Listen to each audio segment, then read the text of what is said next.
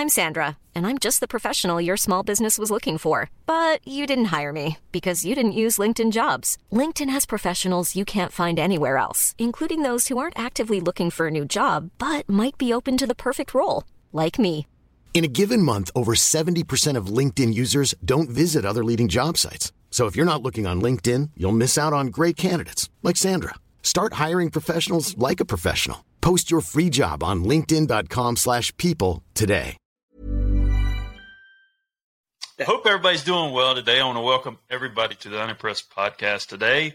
And today I have a good friend on today, Mr. Brian Wallace. He is the founder and CEO of Now Sourcing. Pleasure to be here. I'm unimpressed that I've only known Brian for maybe 4 or 5 months. I feel like I've known him for a couple years. Met Brian at a tech event, and we kind of hit it off and kind of understood each other a little bit because a lot of people don't understand my narrative, and just wanted to bring him on today and talk about, his world and what he does in infographics. How did that originate? How did that start? And where you're at now in your career? Yes, sir. So first off, pleasure. I say a very similar sentiment. I feel like John and I have kind of cracked the code on how to get to quite a level of intimacy. I don't mean like anything weird. I mean like knowing a person better quickly than I think you get with a lot of people. And I think the reason for that is, one, he and I are both on a similar kind of wavelength, and we're kind of good at that. And yeah, just with a lot of people you meet, like they don't really necessarily have that gift. They kind of look at a flat 2-dimensional plane. Here's how we do business. Here's how we network. Here's my business card.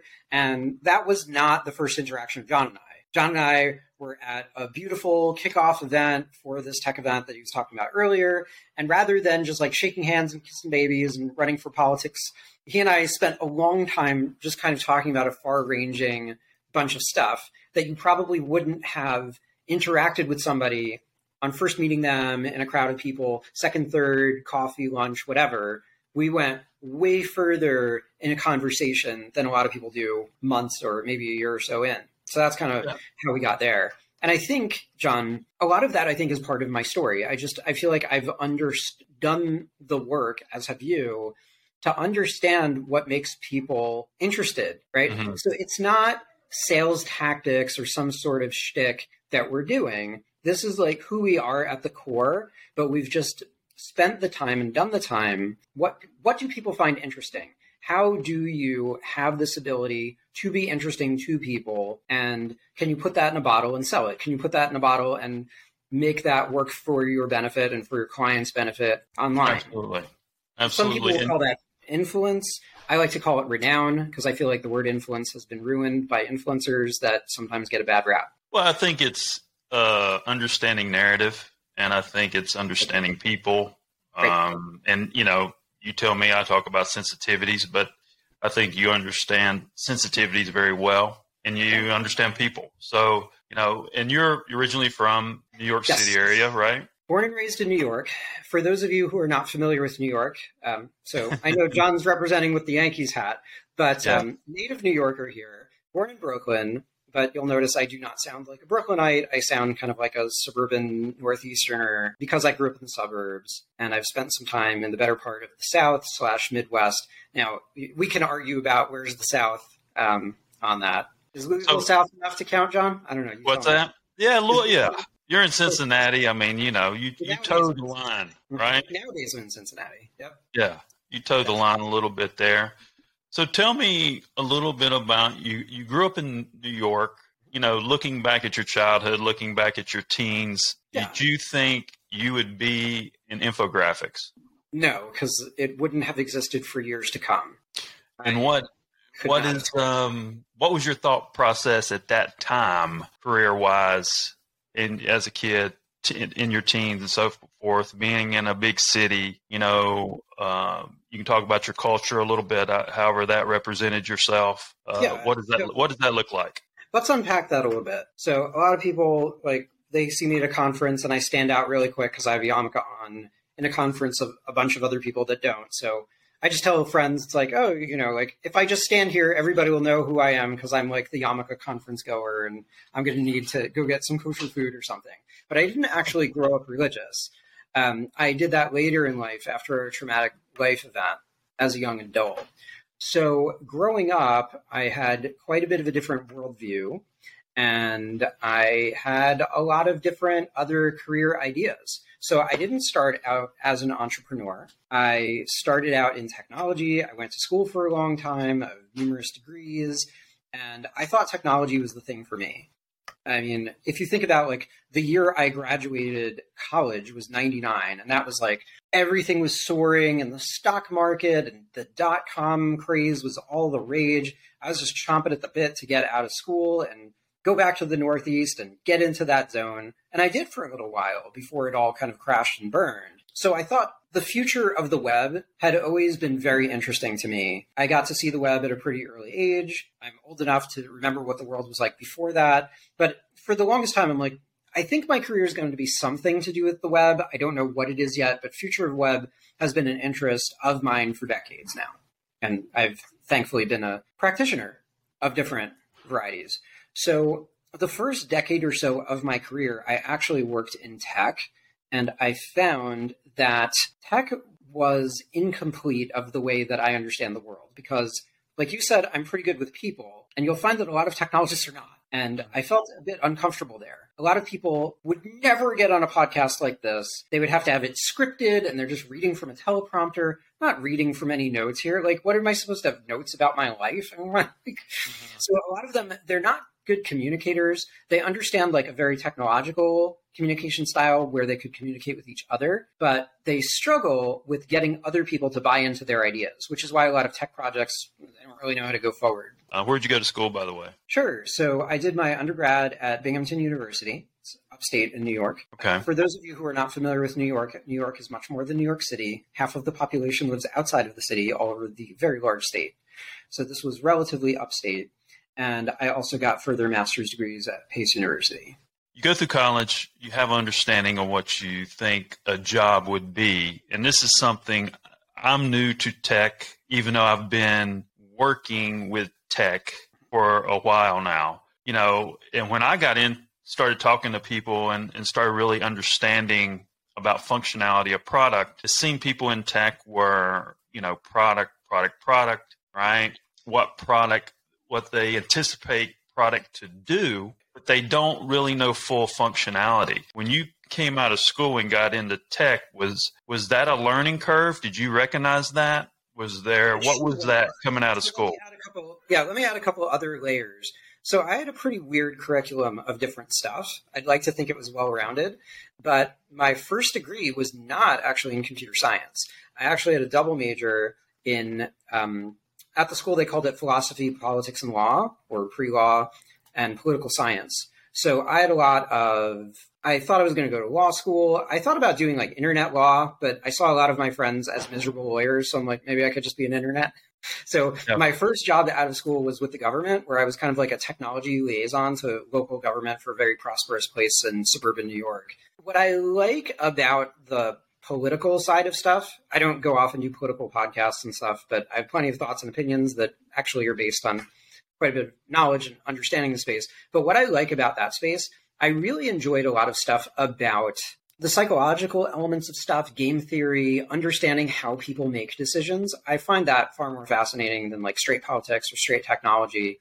I probably would have had enough credit to get a technology degree, but they didn't offer one as a BA, so I would have had to stay like another half year or a year to get like a third degree for no reason. So I was just ready to go into the market. But I think there's always going to be a bit of a learning curve when you go from playtesting life, aka college, into, okay, buddy, now it's time to pay the bills and actually do work for people. So after my first job, I actually worked straight into the .com industry for a pretty cool tech platform that really focused on like home renovation and stuff like that. So I got to see a lot of different elements of tech. I got to do tech leadership. I got to do systems. I got to build a lot of stuff in my career, working my way up into Fortune 500s. And eventually I made my way up to being a CTO for a small place. And I couldn't stand doing straight tech anymore. and I wanted to run my own business. I wanted a bit more autonomy. I became religious. I didn't want to argue about Jewish holidays off or time off on Fridays. Thankfully, we have laws in this country where certain things are protected, but plenty of other people can make your life miserable on stuff like that. And different people have different lifestyles and different things that are important to them. So I liked the idea of running a business. It's hard, but I think it's ultimately very rewarding to have autonomy over your own domain of the kind of thing that you choose to do. In that position, was that in design? Was that building a project? Was the project done and then you tried to help facilitate the project? So I'm actually not a very good designer. I'm more of a communicator. So I am more of like a visionary guy that understands, here is an idea, I can map it out and I can explain it to our elite designers on our team. But I'm more of the storyteller, I'm more of the communicator, I'm more of the guy who intersects with press. So I like to visioneer things and then build a good team. I think that is an important part that a lot of people leave out. Now, there's something you said that people should take note of. If there was an understanding of a personality, right? Because I think Brian's the type of personality that if you're going to have a conversation, the rationale is coming from facts, right? And sometimes, or not sometimes, there's some personalities in tech that after studying human behavior, that's what tech is to me, is studying human behavior. Right. You can get factual and rational information to distribute to the world, right? That doesn't come from an emotional place. How could we pinpoint that in this world today? Because I don't think that's really recognized. Right? That narrative of coming from a factual, rational place, expressing the right information instead of an emotional answer. How do we get people to understand the difference? Can people understand the difference? We teach people that most people are very much more the same than people make it out to be. If you believe everything you read in the news and politics, there's sides and we hate each other and there's no room for debate. But since the beginning of time, people have more in common than they don't have in common, and we all get together in social circles and coffee shops and talk about things civilly. So what changed? Because we're so sophisticated now and we have Facebook? No. Yeah. I mean, it's like that personality is varied, right? Let me say one other thing. So I think a lot of people have strongly held opinions that they don't even know why they think this. So if instead of just using somebody else's talking points and having other people think for you, what even is that? Maybe think for yourself a little bit. Maybe hear what other people that aren't you have to say. I try to be a good global citizen of the world. Every day I talk to people all over the planet. They all believe very different things, but at the end of the day, they all want to have like a nice life. Something that I like to say that kind of proves this point, I like to say something that kind of sounds a little shocking and should be a little unsettling. There are examples in the world of people that can be turned to something that is like legitimately like quite evil and harmful and can be redeemed to something that ultimately serves the good. So once upon a time, I was introduced to a very interesting individual by the name of Christian Picciolini, and we can refer to him and his TED Talk in the show notes. I think it would be very helpful for people to watch this and understand his story. So once upon a time, he was the child of immigrants living in the Chicagoland area, and he's just a stupid teenager smoking a blunt, standing on a street corner, and a neo-Nazi comes over to him. I'm not going to curse on your podcast, but he says, put that thing out, and he says, the Jews and the communists want you to smoke that to keep you docile. And this 14-year-old impressionable kid is like, whoa, what is happening here? Like, what does that even mean? I don't think I've ever met a Jew before. The only communist I know is like the Russian guy in Rocky IV, who's actually not Russian anyway, which is hilarious. And he didn't even know what the word docile meant. But if you watch him in interviews, maybe like 2 years later, he looks like a dead-eyed murderer on news interviews. He became the leader of one of the most violent parts of the KKK in America. And later on, he was completely redeemed, disassociated from that. You know what he does these days, John? Blows your mind. There's a division of the government of Homeland Security that's called CVE, Counter-Violent Extremism. I'm not saying anything secret. This is all stuff that's Googleable. Mm-hmm. So CVE's job is if there's like a bad guy who's ready to like blow something up, like a terrorist, it's his job to like bring these people like back to the fold. So people, especially with the advent of how quickly information and thoughts and opinions can disseminate across the internet and social, people can be easily influenced to something that could be very dangerous or very polarizing. And with people with the right intentions, people can be brought back and stepping away from that ledge. And I think if we all do a better job trying to understand each other, it'll be great. Mm-hmm. I know that Christian goes on. I remember he was meeting this one guy, and the guy was saying he like wanted to blow up a mosque or something horrible. And like the guy's like, I have to go to the bathroom a second. And he like calls like the imam from the bathroom. He's like, hey, I want to invite my friend over. And you think there's going to be like an altercation. And then like 2 hours later, they're all like hugging and friends and crying. Like when people just get to know each other, they realize that they're just people that basically want the same thing. We all just like want a nice life for ourselves and our friends and family. If you're in a category, nobody was in that category until they made the word. You know what I mean? So, I mean, I think if you make things simple like that, people should really, really listen to that. Because I sometimes use the reference of, I can't remember his name, is Kaluga, the biggest genocide in history. I think it's one of the biggest genocides in history. Yeah. It was in Kenya. I think it was in Kenya. So when he moved to this area, started influencing people. How would you like to look 5 years younger? In a clinical study, people that had volume added with Juvederm Voluma XC in the cheeks perceived themselves as looking 5 years younger at 6 months after treatment. Look younger, feel like you. Add volume for lift and contour in the cheeks with Juvederm Voluma XC. Reverse signs of aging by adding volume to smooth laugh lines with Juvederm Volure XC. For important safety information and to find a licensed specialist, visit Juvederm.com. That's JUVEDERM.com. Not for people with severe allergic reactions, allergies to lidocaine, or the proteins used in Juvederm. Common side effects include injection site redness, swelling, pain, tenderness, firmness, lumps, bumps, bruising, discoloration, or itching. There's a risk of unintentional injection into a blood vessel, which can cause vision abnormalities, blindness, stroke, temporary scabs, or scarring. Talk to a licensed specialist to find out if it's right for you. Many of us have those stubborn pounds that seem impossible to lose, no matter how good we eat or how hard we work out. My solution is PlushCare.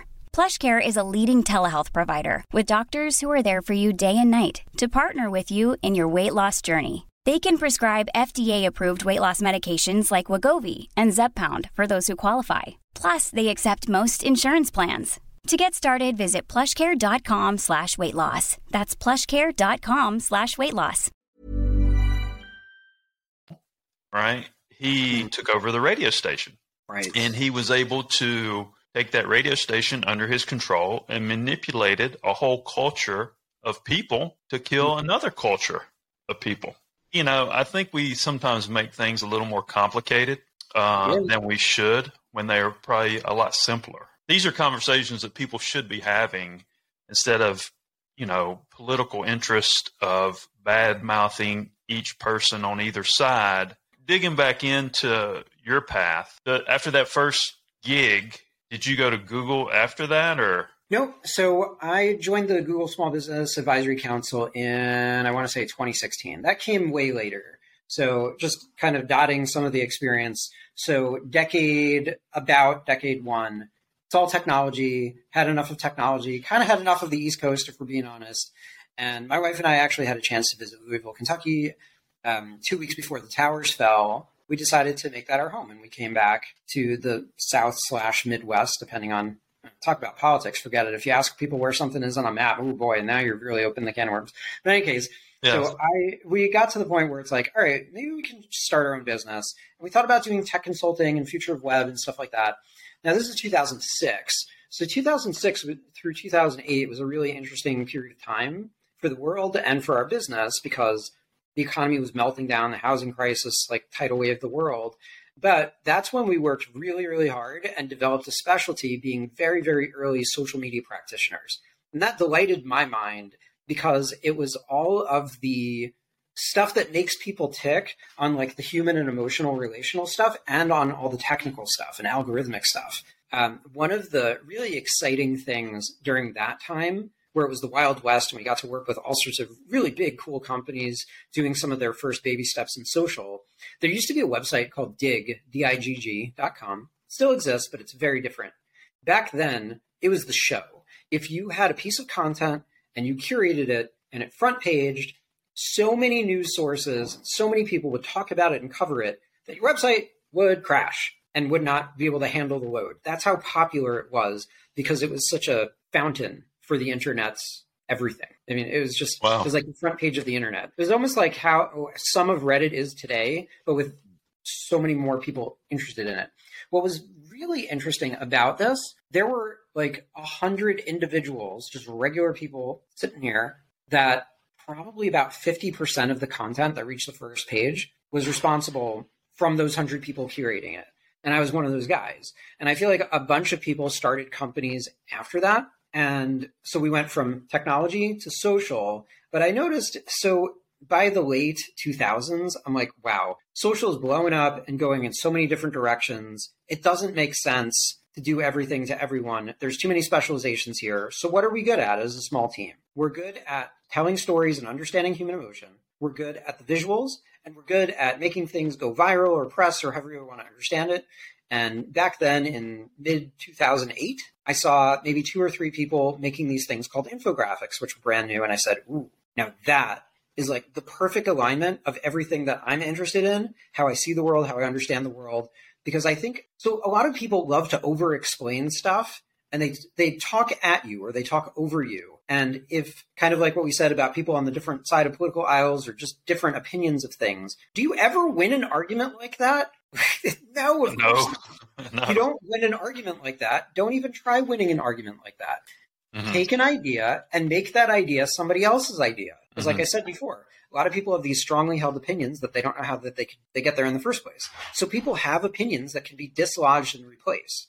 And I don't mean that in a creepy way. I just mean, so imagine like we're just talking about ice cream, right? Mm-hmm. So imagine you go to an ice cream store and all it sells is vanilla and chocolate. Pretty lame ice cream store. Mm-hmm. So in my backyard, there's a place called Grater's. And if you ever come to Cincinnati, you got to have some. And they have amazing flavors. It's all this cool small batch stuff that they've been doing since like the 1890s. So it's night and day to just have 2 crappy flavors or 100 amazing flavors, right? Mm-hmm. So it's just bringing better choices to light. It's not being creepy and mind manipulation or stuff like that. So don't get the wrong idea. Well, infographics kind of accentuates a couple senses, right? It's you're reading something, but it's somewhat like a maze, if you will. That kind of draws you into more of a story. Is that what your attraction was, and that was your sweet spot? Yes, and let me retool what you just said. We assume that people read on the internet. Mm-hmm. We are wrong in that assumption. People do not read on the internet. They do a different kind of activity. Jacob Nielsen, about 30 years ago, boy, I sound like an old guy saying that now, something like 25, 30 years ago, said that people don't read when it comes to the internet. They actually do a visual process called chunking. Your brain and your eyes are darting around looking for visual patterns. Where are their visual separators? What is it that I should focus on? So if your brain is in panic mode, like, oh my gosh, I don't have all day, like, what do I have to do? Should I focus on this or not? Should I throw it away or not? So when you're looking at an infographic, typically you look at the header, you fly through all of it, hopefully a couple things catch your fancy, then you go back to the top and you sort of read it a little bit slower. What you said is correct, and the maze part of it is correct, but it's bringing people through that maze and helping them through that maze, or a phrase that I like to call it, going the distance. Mm-hmm. So going the distance means every section that you're scrolling through, is there something interesting enough there to keep and hold your attention? First, it's attention, right? And this is something I was talking about yesterday that I think is kind of carrying over in society, and why, to me, infographics kind of simplifies things to some extent. The guy said things are understood in chunks, right? So you take that and put that into society today, because I think this happens a lot. People will, take a thing in a chunk, right? And then have a conversation with somebody else that maybe took the same chunk, right? And they think they're having the same conversation, but their conversation is different. And they don't recognize that they're talking about 2 different things. So then the communication starts to become obsolete. How do we get people to think about that? Because I think that's a big deal. Yeah, this is very interesting. So several days ago, last week, I actually was guest lecturing for a buddy of mine who's a public relations professor over at USC for the School of Journalism. And I actually got a question from one of the students that is sort of like the point that you're making. So she was saying, what do you think of these Instagram infographics things? And the way she was asking it, you could tell she didn't really like them. And I said, a lot of times you can't trust them because just like what you said, John, people are taking a snippet, they're taking a short, and they're just using it as armor or ammunition for whatever their argument is that they're going to pummel you with. And I said, to properly explain something, you need to have enough of a background. So if I'm going to explain something that you don't know anything about, like something in my religion, and maybe you're not studied in it or something like that, if you don't know all the words and you don't know the lexicon, you don't know the customs, you don't know the mores, how on earth can we have the same conversation? I might as well be speaking in ancient Greek, right? It doesn't make sense. So first we have to structure the argument. So first we have to, lay out the room, and then we need to put in the furniture. And once we kind of have like a common understanding of how the story works, then we can get into it. So I said, just having small snippets of stuff without being able to explain how this goes through from an emotional, rational, data-driven, story-driven perspective, you're completely missing the point. And then people are just going to cherry pick the things that they want to argue with other people about. And that's just not how the world works.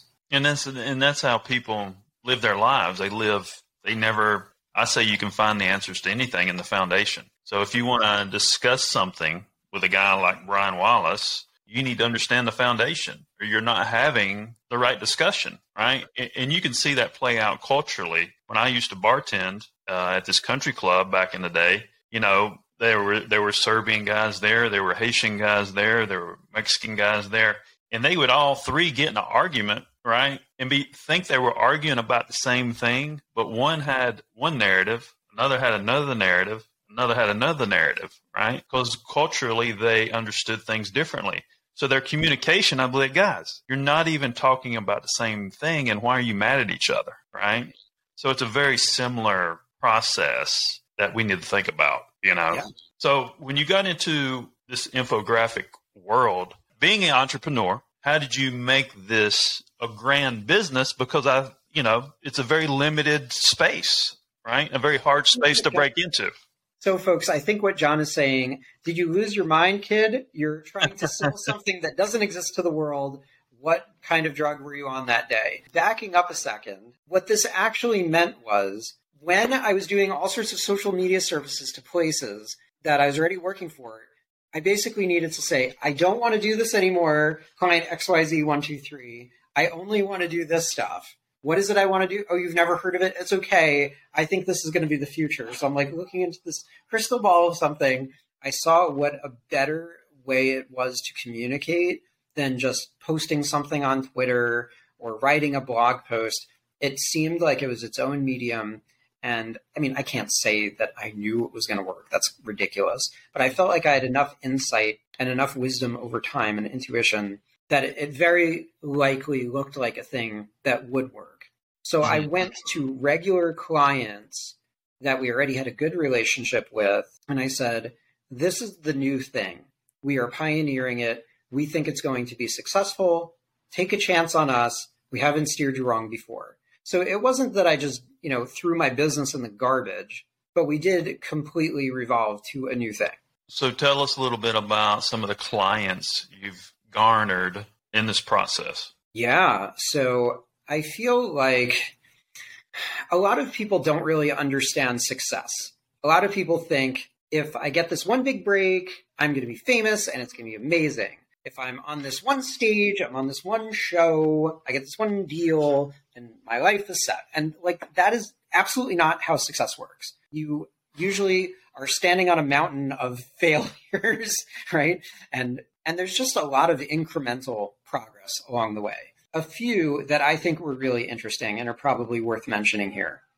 One happened a few years in where there was a painting company, and they came to us and they said, you're really great at these infographics and making a big deal. Do it for us.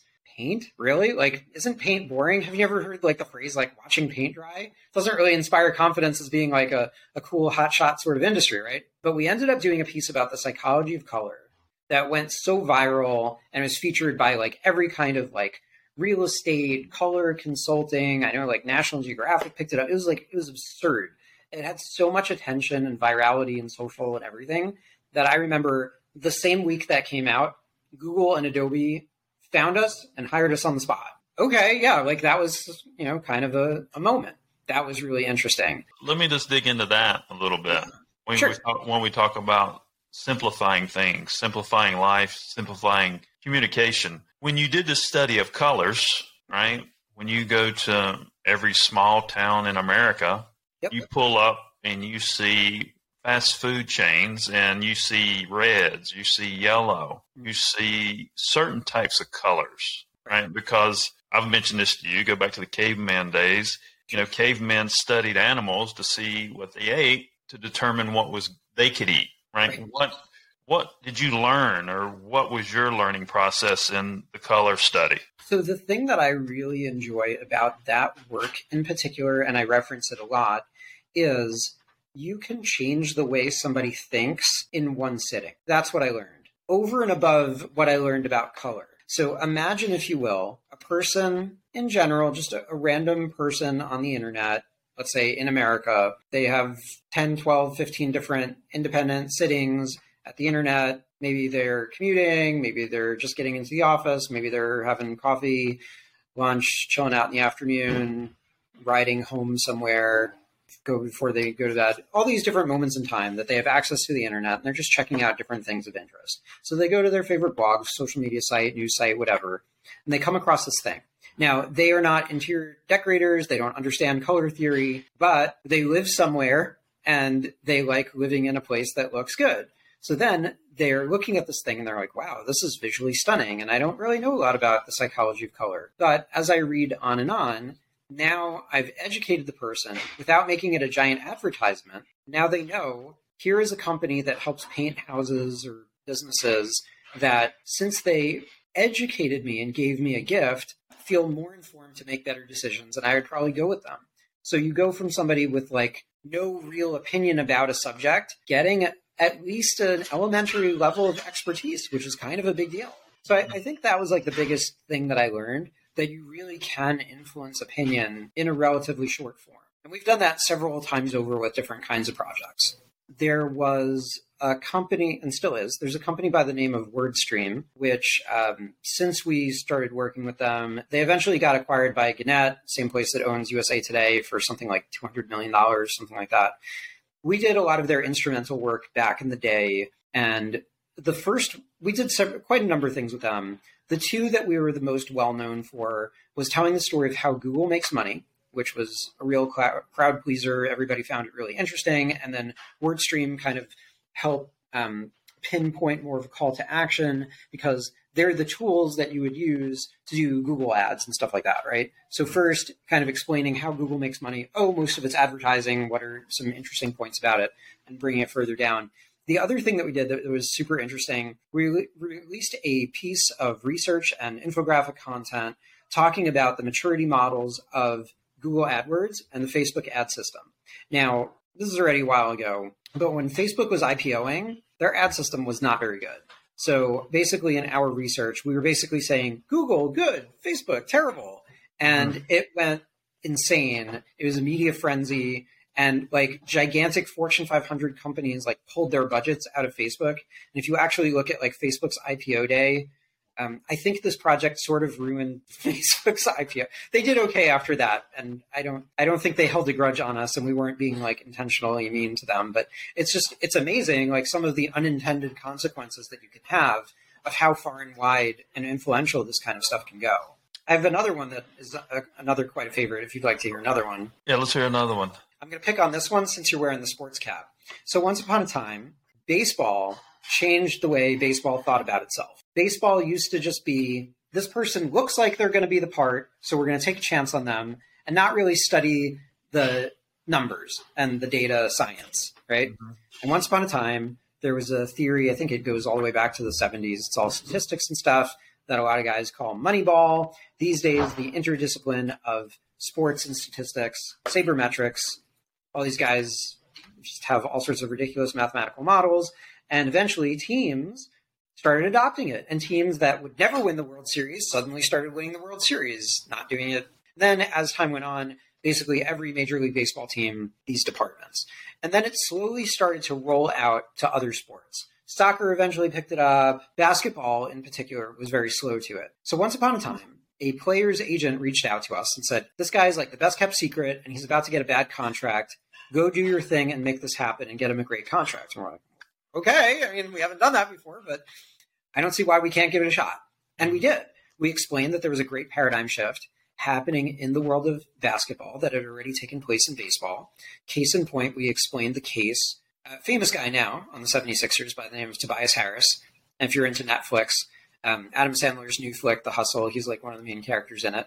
And he's now one of the highest paid players ever. We got him his initial $64 million deal from him by changing the way the sport thought about itself. And when you say that, is that coming up with an avatar that's the perfect basketball player, and you take elements of that avatar and see how many pieces of those elements fit with a player? That's part of it. But I would say there's a crown that sits on top of everything you said. Before we look at the perfect avatar of a player, we better explain the industry, and then we talk about the player. Gotcha. We're saying there is a problem. There's an inherent issue in the way basketball thinks about itself today. I think about full functionality.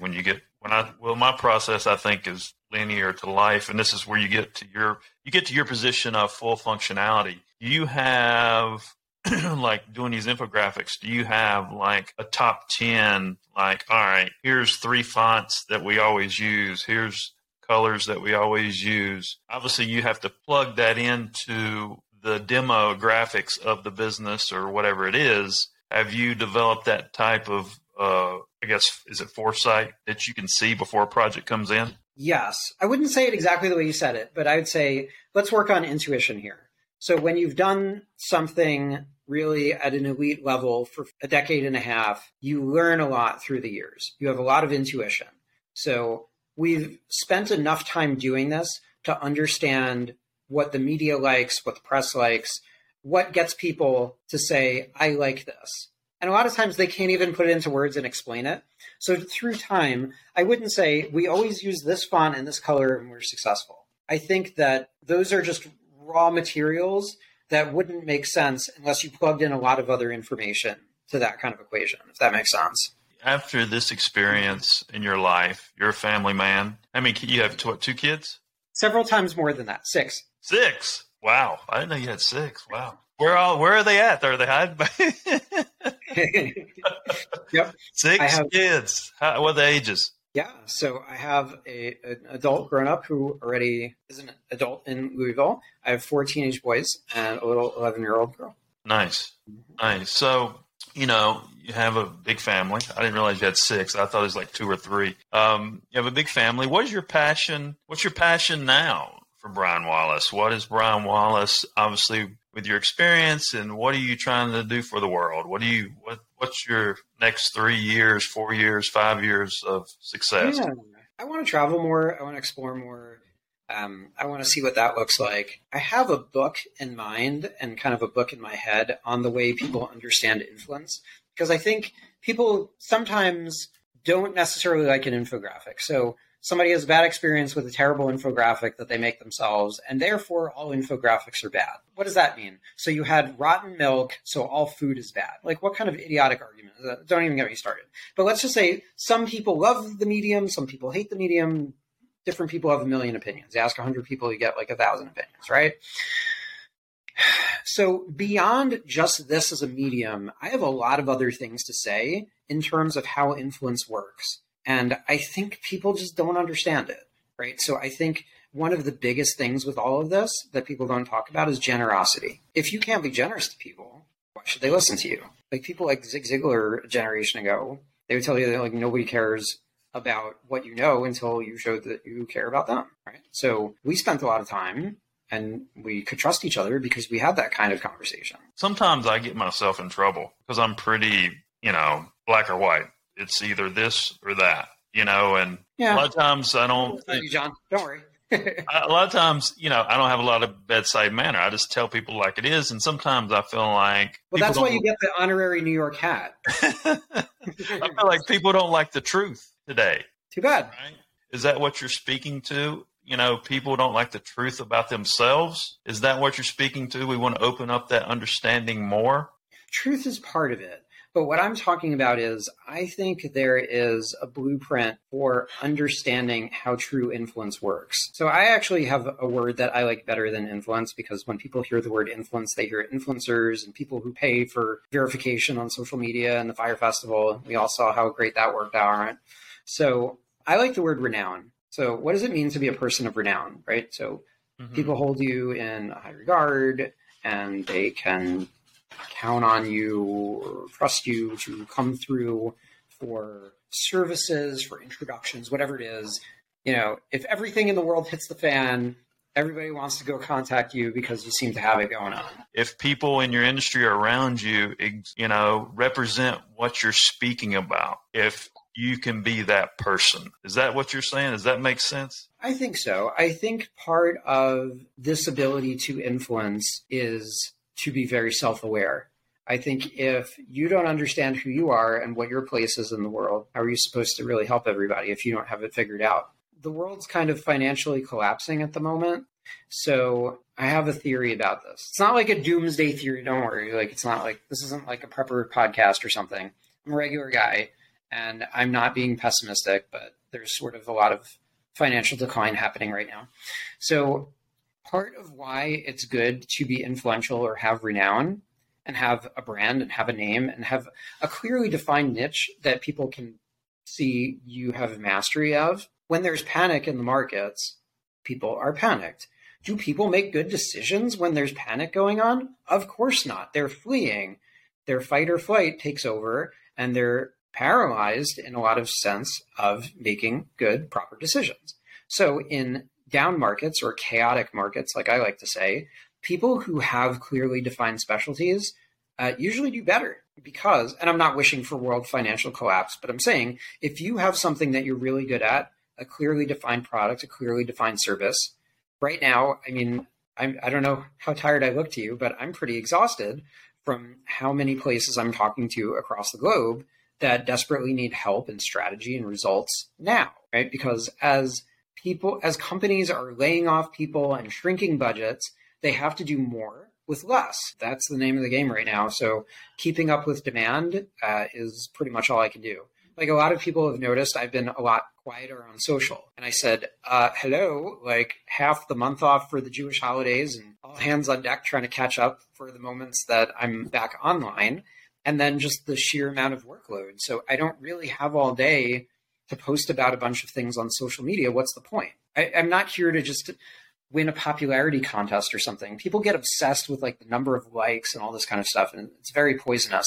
Well, I think we discussed this in Cleveland. It's I think we've kind of hit a ceiling, and I think we need a reset. You need to think about that. Think about content. Think about how you communicate. Do you foresee a specific situation in your mind about the economy? That it's going down? Is there a sector that you think it'll affect more? Do you think, a lot of sectors are going to get hit in the undertow. I mean, if you think about like the housing market collapse, if you think about the .com boom, the problem when you have massive down cycles is that a lot of good industries and a lot of good companies get hit at the same time. That being said, I think there's plenty of really strong sectors that are usually pretty recession proof. Like things that have to do with your pets do tremendously well. The world could be coming to an end. You might not go to Hawaii, but you're not throwing Fido out the door and you're still going to feed them, right? Like it's crazy. Like some things are sort of recession proof. I would expect like everybody that does like wine and spirits, whenever there's down cycles, well, if you lost your job, you sure probably want to drink about it, right? Yeah. So there's things like that do well. I predict that cybersecurity will do really well because a lot of wars are not fought and won with bullets and drones, but there's a lot of cyber activity that's pretty wild right now. Cannabis is a pretty strong sector. Jury's still out on crypto. Depends who you ask. So plenty of stuff is still going strong. Higher ed is incredibly strong right now, even though it's kind of fallen off a little bit in terms of registrations. But in terms of like micro-credentialing and online counterparts to education have always been historically strong, to name a few. Yeah. Well, I know you're tired, man. It's some great insight as always. But I do want to get your opinion on one thing before we get off here. We've been talking about 54 minutes. You mentioned crypto, and the new, I guess he's called the president in the UK, talked about he wants to dive deep and make the UK a hub for crypto, right? But I think his predecessor, who lasted less time than a head of lettuce, decided to like ruin the tax structure, and everybody's like, we don't even care about politics. You're going to hit our wallet like that? Get out of here. So I think, actually hear what he said about crypto. But he wants to try to run crypto through the centralized bank. Is that possible? Can that happen? I think hardcore crypto people would probably super hate everything that you just said there. Yeah. Because the point of crypto is to take the power away from the centralized powers and to decentralize it. So to just say, we're going to decentralize everything and down with this and that, whatever, like we'll just have the government run it. What is it actually doing that the pound isn't doing? Like, I don't really understand. Yeah, I didn't get that either. I just wanted to get your opinion on that. Locales, municipalities, and countries that have been trying to do this. I don't want to go on and on about this for hours, but so I have the opinion that before we go like total crazy anarchy and just replace all of the world structure, you have to kind of move crypto into the masses and the mainstream, and you still have to have some levels of centralization with what people are comfortable with. I don't think we've seen a lot of good uses for crypto and blockchain yet. There's been plenty of schemes and scams and horrible things that have happened, but show me something that it's done that all the other technologies before it haven't done. I'll sit here and wait. And then people say, well, peer-to-peer money transfers. I'm like, okay, do you not have PayPal or Venmo or Zelle or Chase QuickPay? Like, nobody cares about that. If I have the Cash App and I send it directly to you, do I know how the SWIFT networks and the central banks work? Like, normal humans don't understand the financial system that all this is predicated on. So we don't, as individuals, care how all this stuff works. Now, if we're unbanked or something, okay, maybe that's a good thing. Transfer fees, maybe that's a good thing. It's supposed to decentralize wealth in a certain sense. I have a particular strategy when it comes to a lot of crypto. So I look at a lot of crypto, and I'm not like anti-crypto, by the way. There's plenty of projects that I think are quite innovative and interesting, but I just think a lot of times we're not quite there yet. I look at it as we're still kind of in the very early days gold rush, and I like to sell jeans and pickaxes to the prospectors rather than go for broke and bet the farm and have all the kids out on the street. Jeans and pickaxes, ladies and gentlemen. It's like I said, great insight from Brian Wallace, CEO and founder of Now Sourcing. I'm John Edmonds Cosma, the CEO of Bang Productions. Thanks, Brian. I appreciate it, man.